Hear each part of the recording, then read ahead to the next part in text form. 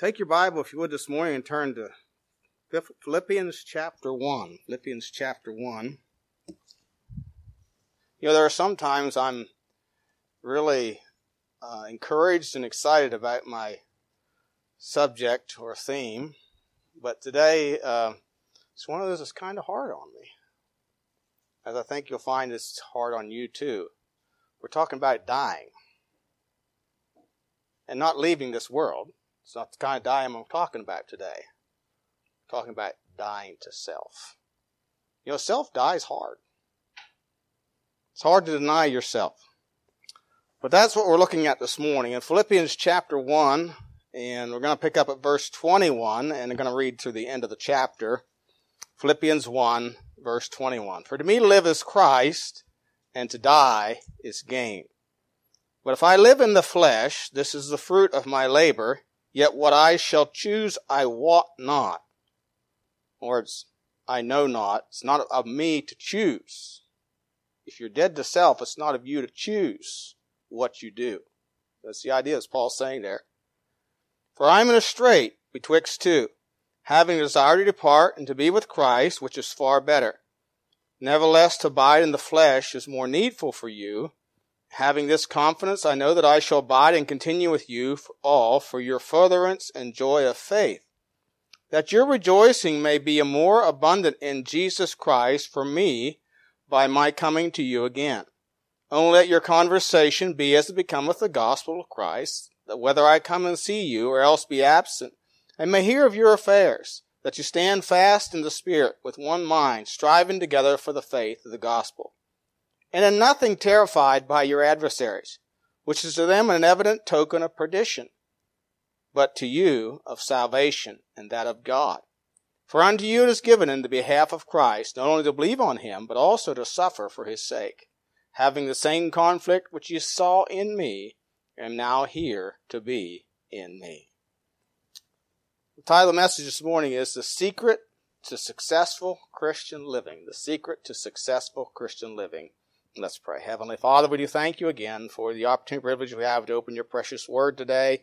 Thank you that we can have the word of God and we can have assurance that we have the words of God preserved for us in the King James Bible. We thank you, Father, for your promises that your word will not return void, but accomplish the purpose of wherewith it's sent. I pray, Father, you'd help me today to preach in the demonstration of the Spirit and of power. I pray to give wisdom in handling the Word of God, and I pray that the Spirit of God, who is the author of this book, I pray that he would bring a work in hearts and help us to be open and receptive to allow him to work. And we pray there be any in our midst who had never been born again, never died to self, and received new life in Christ. I pray that you would help them today to see their need of thee. And Father, for those maybe who are struggling with things in their life, just allowing you to take the lead or take control or direct their lives. I pray that again, Father, they'd submit those things to you and allow you to lead and direct in their lives and just to learn to die daily to their self-will. We just thank you and praise you for all that you do. We pray in Jesus' name. Amen. Your modern day Western quote-unquote Christianity is just a shadow of what was once a vibrant and powerful testimony of truth and righteousness. Contemporary Christianity is love without law. In other words, there's no boundaries. It is meeting one's felt needs. It's all about meeting one's felt needs. I was reading this morning on Way of Life, Friday Church News Notes, about there's this lesbian who has the top song on Christian iTunes chart. And, of course, the song is something about all those that condemn her and reject her and all this and that. But she says she's a skeptical, believing Christian.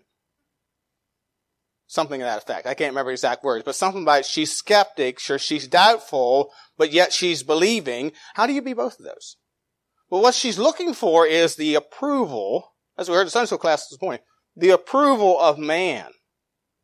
And as long as you look for the approval of man, and that's what contemporary Christianity is all about, the approval of man, not the approval of God. And they've rejected the approval of God because they want to live their own way and do their own thing. That's the bottom line. That's contemporary Christianity. They don't want to abide by the Bible. They want love without law, without boundaries. In other words, I set the standards for what love is. Christianity portrayed in the Scriptures is about self-denial, sacrifice, suffering, forsaking the world, and even condemning it. Noah condemned the world. How did he condemn the world? By preaching righteousness. He condemned the world. It is about a love, again, biblical Christianity is about a love that fulfills all the law of God. That's really what biblical love is. It is the fulfillment of the law. It does not overlook or condone sin. It forsakes all to follow Christ. Yea, it gives up one's own life to live for Christ, to live the Christ life. And really, this is the secret to a successful Christian life. A life of new life, of a power, of a transformed life. So we're going to see today the secret to successful Christian living. And first of all, the secret of death. Now, I know that sounds really encouraging this morning, but the secret of death. And I'm going to look at several things here in verses 21 through 26. First of all, the secret of death is to die to self-will. It is to die to self-will. You see, death is an end of the will. Paul said here in verse 21, "For to me to live is Christ, but to die is gain." But for me to live is Christ. You see, this is a key to full and undefeated Christian life. To live is Christ. It's Him. It's all about Him. It's not about me. Living is for Christ. He is the source and secret of life. And dying is gain, but only when it's lived for Christ. A life that's lived without Christ, to die is not gain. It's loss. It's loss. See, it is Christ that makes the Christian life. The Christian life is, somebody's described it as a life that's organic, not religious mechanics. In other words, it's from the inner man, not just an outer thing. It's not a cloak we just put on Sunday. Bird life makes birds. Plant life makes plants, produces plants. And again, the Christian life is like that. It is from within. It's a response to an inner life. It's not a stimulation by an outer source. In fact, look at chapter 2 and verse 13. He says, "For it is God which worketh in you both to will and to do of His good pleasure." So we're to work out, verse 12 says, we're to work out your own salvation with fear and trembling. For it is God that worketh in you. So God works in you. So it's an organic life that's in you that works out. That shows itself by the actions and the attitudes of life. It is response to an inner life. If we cannot say, "For me to live is Christ and to die is gain," then we only have to live to die.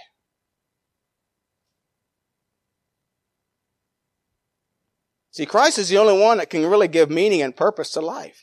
You remove Him from life and you end up with tragedy. Take Christ out, and you must take out the word gain. In verse 21, because death would not be gain without Christ. All you have left is to die. Again, life without Christ ends in death, no matter what temporary gains you may have achieved. Without Christ, death, separation from God, hell, and the lake of fire awaits one who is without Christ. Mark 8:36, the Bible says, "For what shall it profit a man if he should gain the whole world and lose his own soul?" What value is there in working to achieve wealth and success in this world and then die and go to hell for all eternity? What have you gained? Is that gain? Paul tells us in Philippians chapter 3 in verses 7 through 11, "What things were gained to me, those I counted loss for Christ. Yea, doubtless, and I count all things but loss for the excellency of the knowledge of Christ Jesus my Lord, for whom I have suffered the loss of all things, and do count them but dung, that I may win Christ, and be found in him, not having mine own righteousness, which is of the law, but that which is through the faith of Christ, the righteousness which is of God by faith, that I may know him and the power of his resurrection, and the fellowship of his sufferings, being made conformable unto his death, if by any means I might attain unto the resurrection of the dead. You see, the secret to death is to die to self-will. Colossians 3:4, Paul told the church of Colossae that when Christ, who is our life. If you are without Christ this morning, you do not have life. Now, you may be a living human being, but when you face death, you're going to be without life. You're going to face eternal death.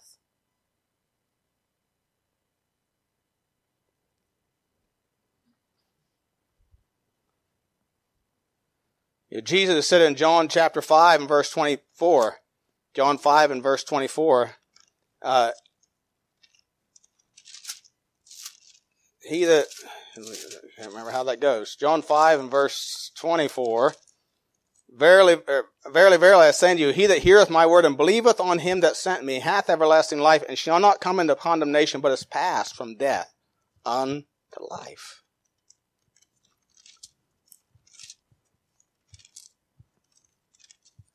John 11, verse 25, Jesus said unto her, I am the resurrection and life. He that believeth in me, though he were dead, yet shall he live. And whosoever liveth and believeth in me shall never die. And so what Paul said, to me to live is Christ, and to die is gain. Because to leave this world with Christ is to enter into the glories of heaven and the realization and the presence of God himself, who is life.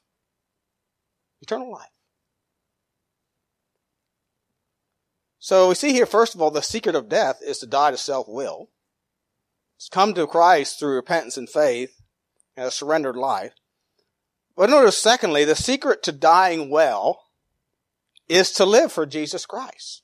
If you notice in verses 22 and 23, he says, But if I live in the flesh, this is the fruit of my labor.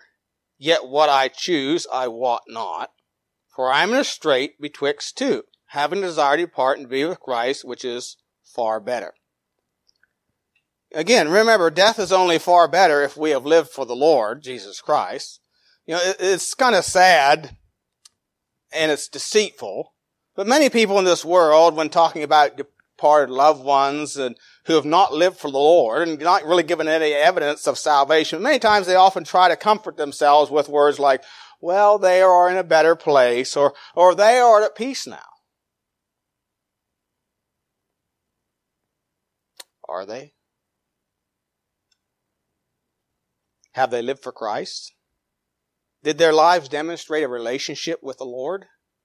I mean, we need to be honest with ourselves. We're not to deceive ourselves, as so many are, that we can live for ourselves and somehow die in the good graces of God. That's deception. That's self-deception. That is presumption. It's to presume upon God. It's not based on truth.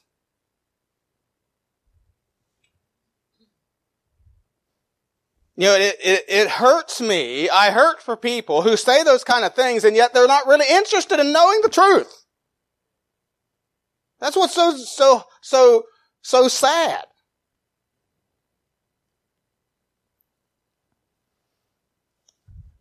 Jesus very clearly stated in Matthew 7, verses 21 through 23, that not everyone that saith unto me, Lord, Lord, shall enter the kingdom of heaven, but he that doeth the will of my Father which is in heaven. Many will say to me in that day, Lord, Lord, have I not prophesied in thy name, and in thy name have cast out devils, and in thy name done many wonderful works? And then will I profess unto them, I never knew you, depart from me, ye that work iniquity. Jesus said there's going to be many who are going to think that they've done works for God. They've gone to church. They've gone through all the motions. They live this outward Christianity thing, and they think they're right with God. And Jesus is going to say, I never knew you.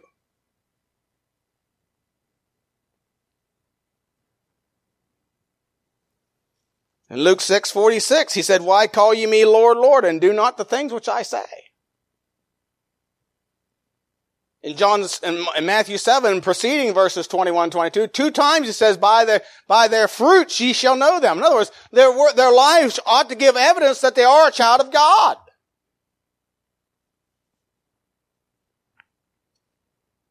See, the secret to security, assurance, and confidence in dying. That's why Paul said to die is gain. He had security. He was secure in that. He wasn't afraid of death. The security in that is living for the Lord every day. It means dying every day. In other words, in fact, Paul said in 1 Corinthians 15:31, I die daily.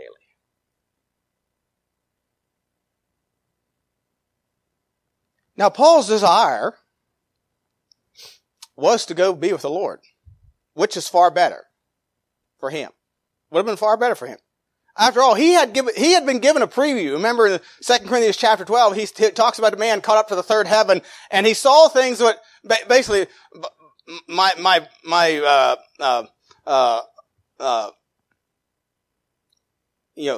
revised version of that is, I saw things that I couldn't explain or didn't want to explain. Couldn't explain to you. It was out of this world. And so he had a preview of heaven, so sure, he wanted to die. But he said it's only far better when it is the will of God.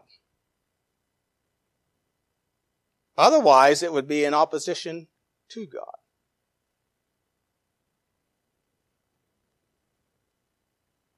For the fruit of life, he says, of labor is in the will of God. It is not getting what we want or our own will, but is in doing what God will. If you notice again in verse 22, he says, but if I live in the flesh, this is the fruit of my labor. Yet, what I shall choose, I wot not. The word wot there has the idea of knowing, and he said, I wot not, or I do not know. In other words, it's not for me to determine when I go to be with the Lord. It's not for me to determine what I do tomorrow. It is for the Lord to decide what I do tomorrow. I'm to die to myself right now.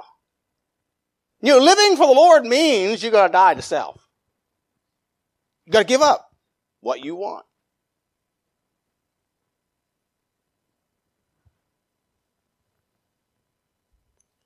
It's not choosing whether I live and labor or whether I die and go to be with the Lord. After all, he was the Lord's.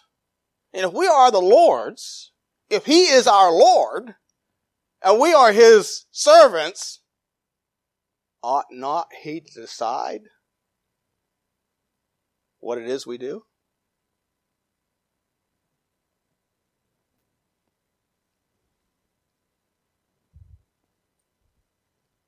See, the reason Paul had such an attitude about dying and going to be with the Lord was he died every day.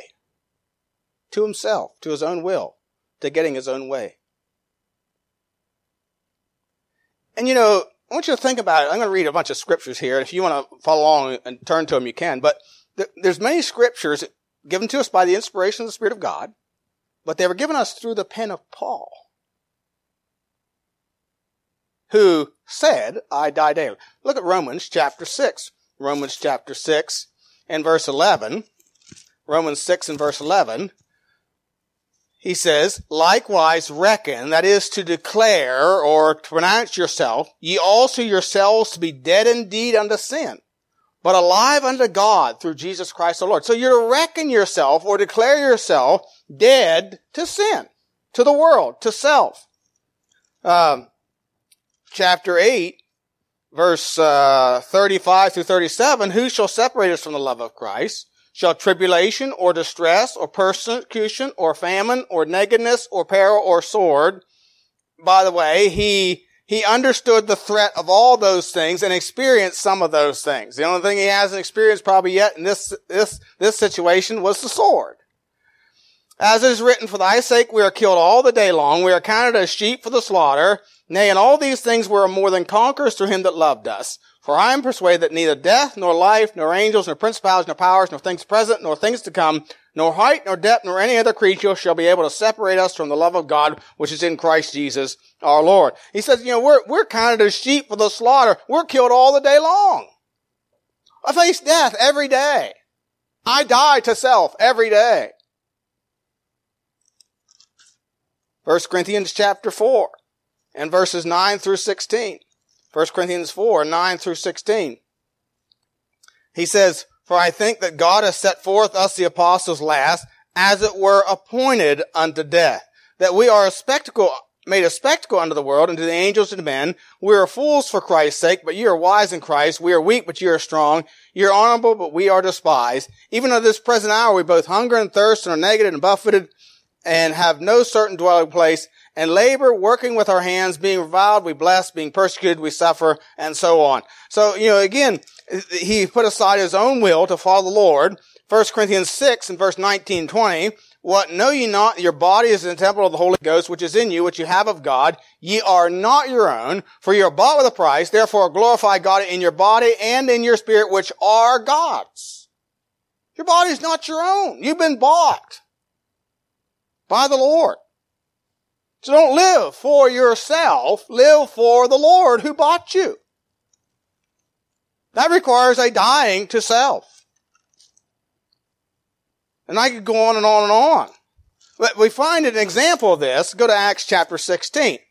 And Acts chapter 16, for example, where Paul clearly was not the one choosing where he went and what he did. In Acts 16, it talks about Derbe and Lystra and some of the places that he had been. And then in verse 6 it says, now that when gone throughout Phrygia in the region of Galatia, were forbidden of the Holy Ghost to preach the word in Asia, and they were come to Mysia, they tried to go into Bithynia, but the Spirit suffered them not. So they're seeking another place to go, and the Spirit said, don't go into Phrygia, or don't go into Asia, and then they started going to Mysia, or into Bithynia, and the Spirit again said, no, don't go there. And they passed over, and they came down to Troas, and a vision appeared to Paul in the night. There stood a man of Macedonia and prayed him, saying, come over into Macedonia and help us. And after he had seen the vision, immediately we endeavored to go into Macedonia, assuredly gathering that the Lord had called us for to preach the gospel unto them. Therefore, loosing from Troas, we came with a straight course to Samothracia, and the next day to Neapolis, and from thence to Philippi. And by the way, and you know that the first city they go into in Macedonia is Philippi, and they get thrown in jail and put in there and cast in the stocks like they are criminals. But this is where God directed him. See, he wasn't living for himself. He didn't say, well, I'd like to go to the big city where all the things are and comfortable. You remember when they were in the ship, and he was headed to Rome, and they were in a place that was not commodious to winter in.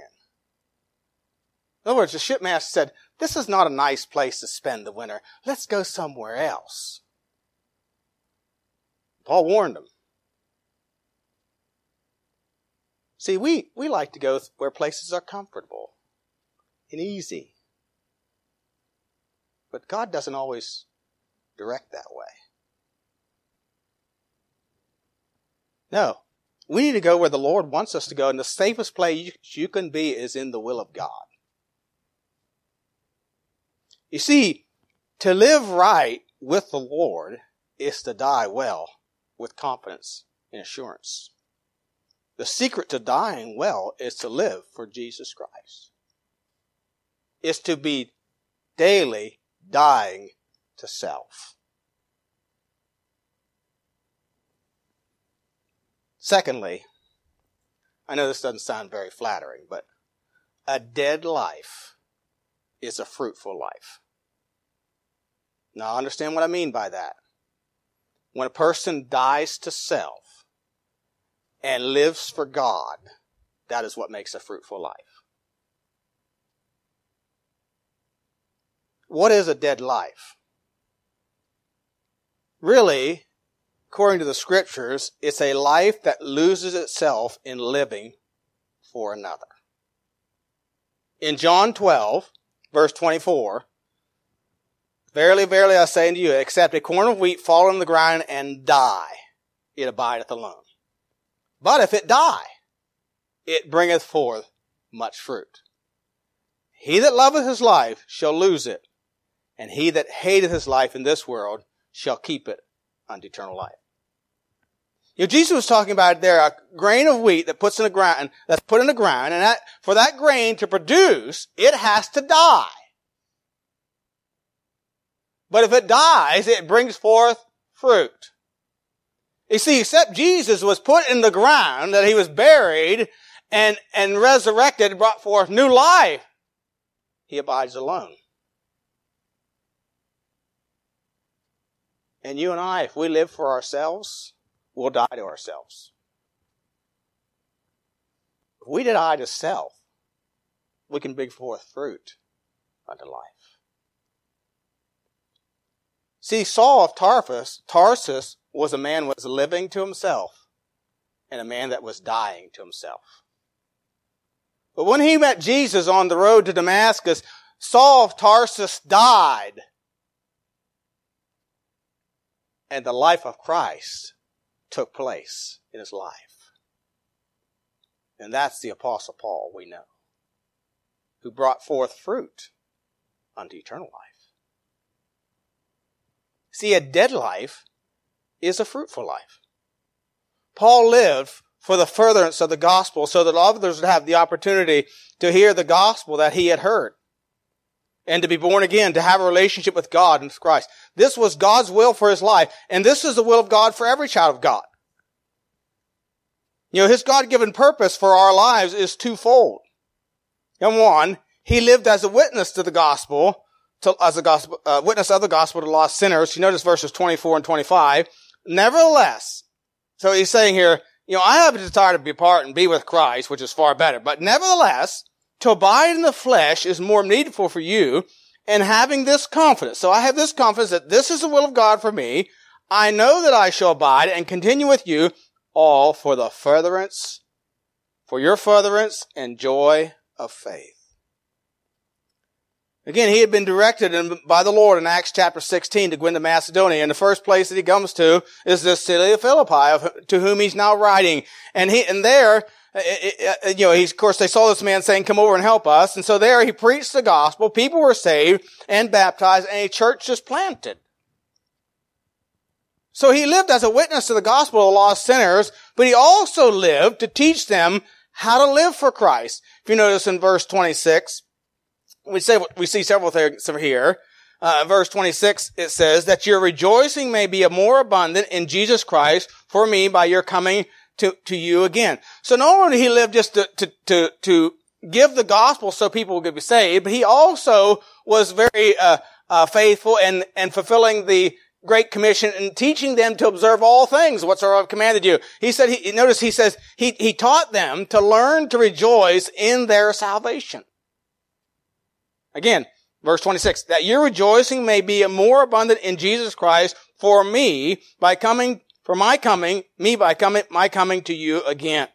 So he tells them, look, you need to learn to rejoice in your salvation. Of course, this requires an understanding of our position, of what we have in Christ. Now, that may be hard for us, maybe in one sense, to comprehend a little bit. Why wouldn't we rejoice in our salvation? And I say that because we're not suffering.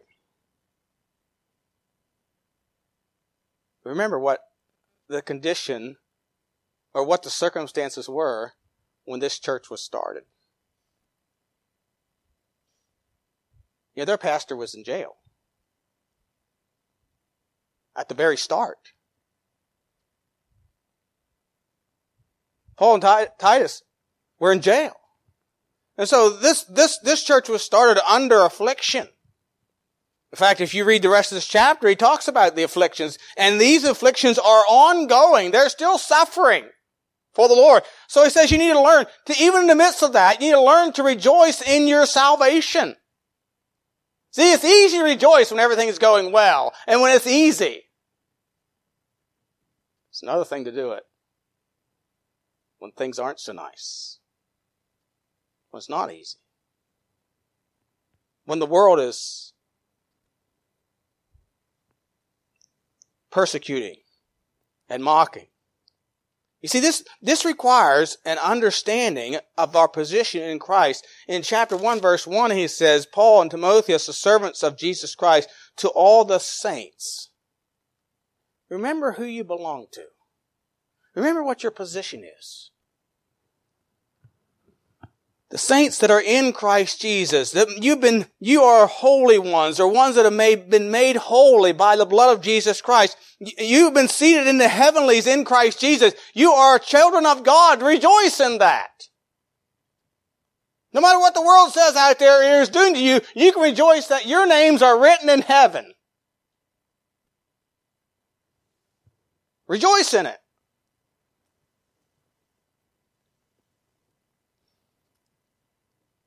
But you also need to learn to live as a child of God. Notice verse 27.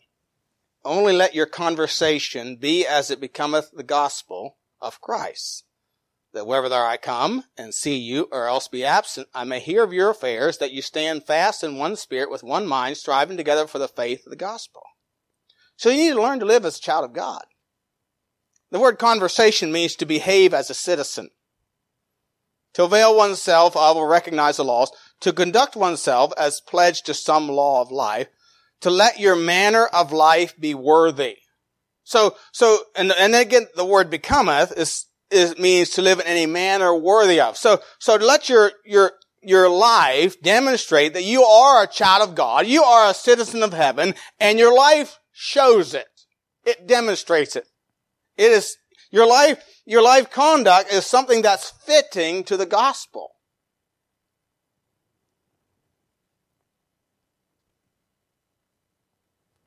And he describes some of those things that he addresses here in this book. In verse 27, he says, whether I come or not. It doesn't really matter, he said, whether I come or not. I'm sure there are a lot of people that say, oh man, I just wish Paul was here. We could feel a whole lot better about everything if Paul was here. But that's going back to what we heard about in Sunday school class. That's finding our security in a person and not in God. See, Paul says, it doesn't really matter whether I'm there or I'm not. Here's what you need to do. Here's how you need to conduct yourself as a Christian. You need to stand fast. See, your relationship with God is not determined upon whether I'm there or not. It isn't determined by that. So don't look for your security in me. Look for your security from God. Stand fast. In one spirit, with one mind, striving together for the faith of the gospel. So he's telling them, look, you need to be of unity, of one mind. Your focus needs to be on God. If you all will focus on God, if you're all going the same direction, you're all serving the same God, if you have the same goals in mind, there will be, unity is automatic. We can't create it. It'll just happen. If we're all serving the same God and abiding by the same doctrines, it will just happen. It'll be automatic. There's no such thing as unity and diversity. That's a liberal makeup.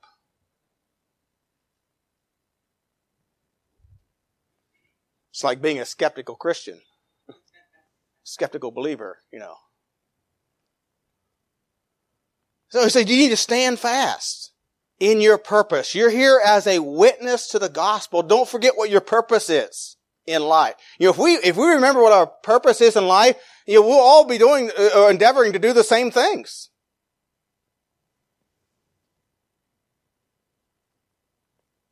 So it says, stand fast in your purpose.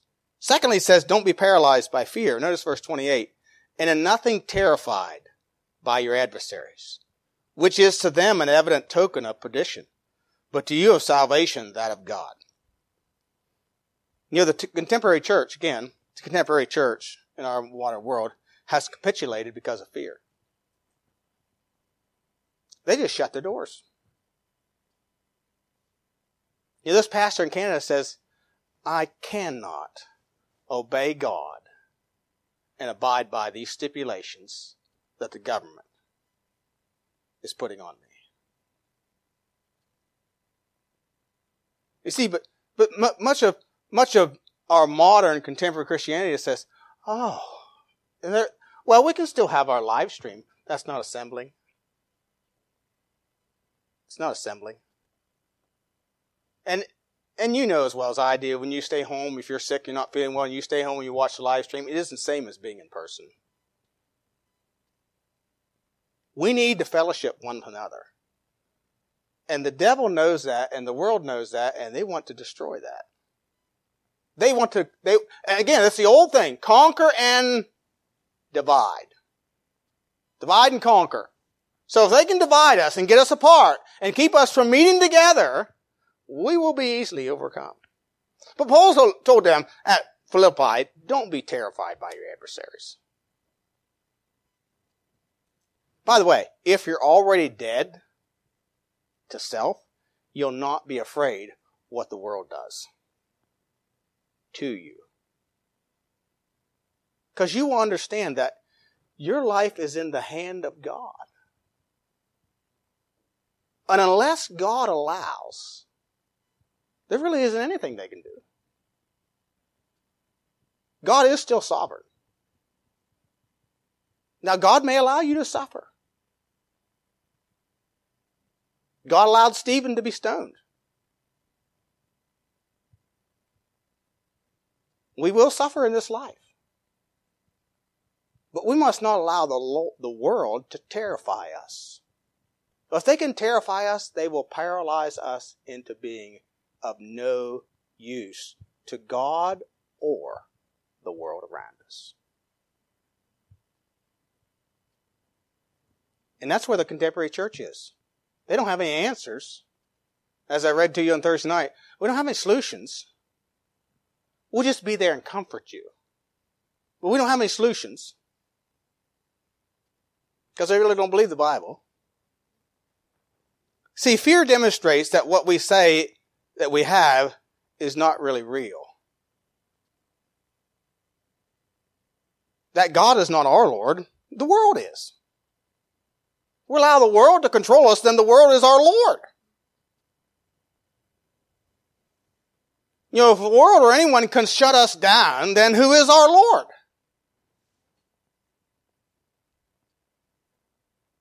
And Paul said here that the fact that they were not afraid is evident of our salvation. And if they were afraid, it gave evidence to the world that they were not saved. But the fact that the world that they are not afraid is an evident token of perdition to the world. It condemns the world.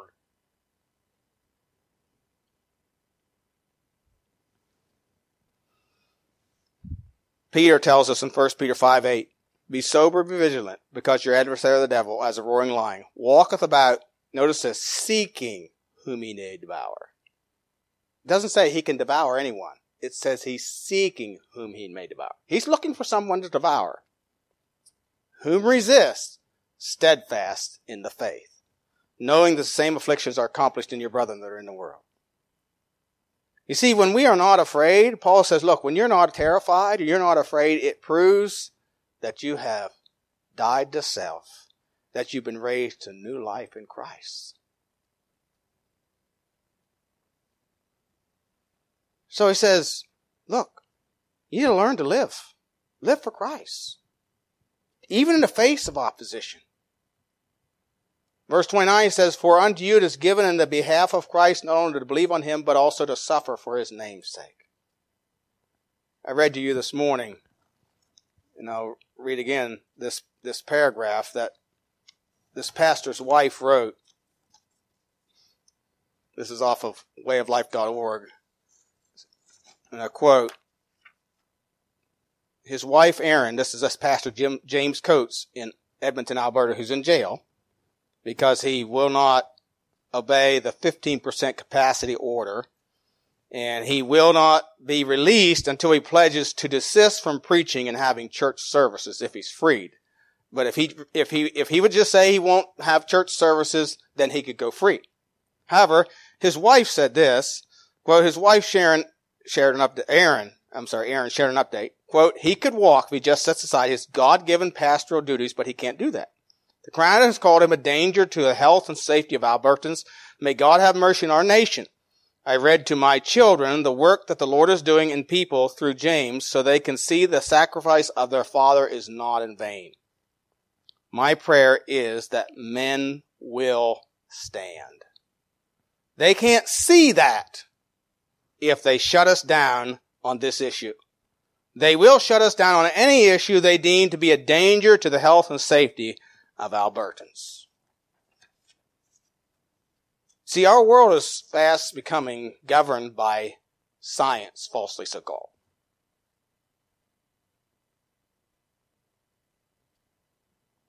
And what's happening there is coming here, I can assure you. But see, Paul says, for unto you is given in the behalf of Christ, not only to believe on him, but also to suffer for his name. See, when we are willing to suffer, it's an evident token of our salvation. It's also an evident token to the world that you are lost. To them, a perdition. See, when Noah preached righteousness, that righteous man preached righteousness, he condemned the world. He declared to the world that they were lost. And for 120 years he declared that.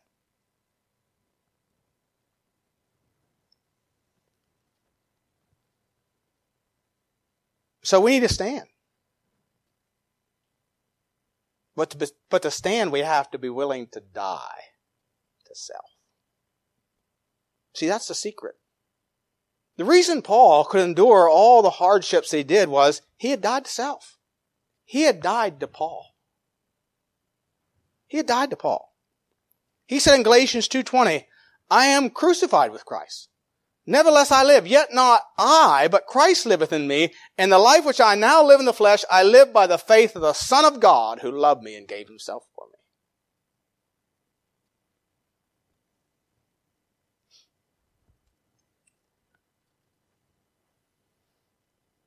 You know, sometimes we might say something like, I just can't get the victory. You know what you need to do? You need to die to self.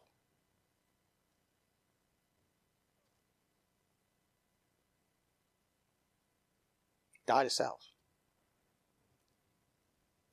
Do you ever think about the fact that if you never yield to self, you would never sin?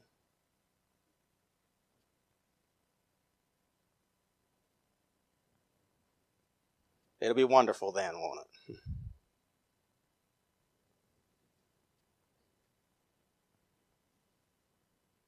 Romans 6:6 says, knowing this, that our old man is crucified with him, that the body of sin might be destroyed. Again, that's a progression. We need to learn to die daily, that henceforth we should not serve sin. You want a successful Christian life? The secret is you must die to self. Of course, it begins when you give up your own life to gain eternal life. When you submit to the gospel, repent of your sin, are willing to turn from it, and put your faith and trust in Jesus Christ as Lord and Savior. But then as a Christian, you've got to die daily. You've got to continually crucify that flesh, that the life of Christ might be manifest in your life. Is he manifest in your life this morning?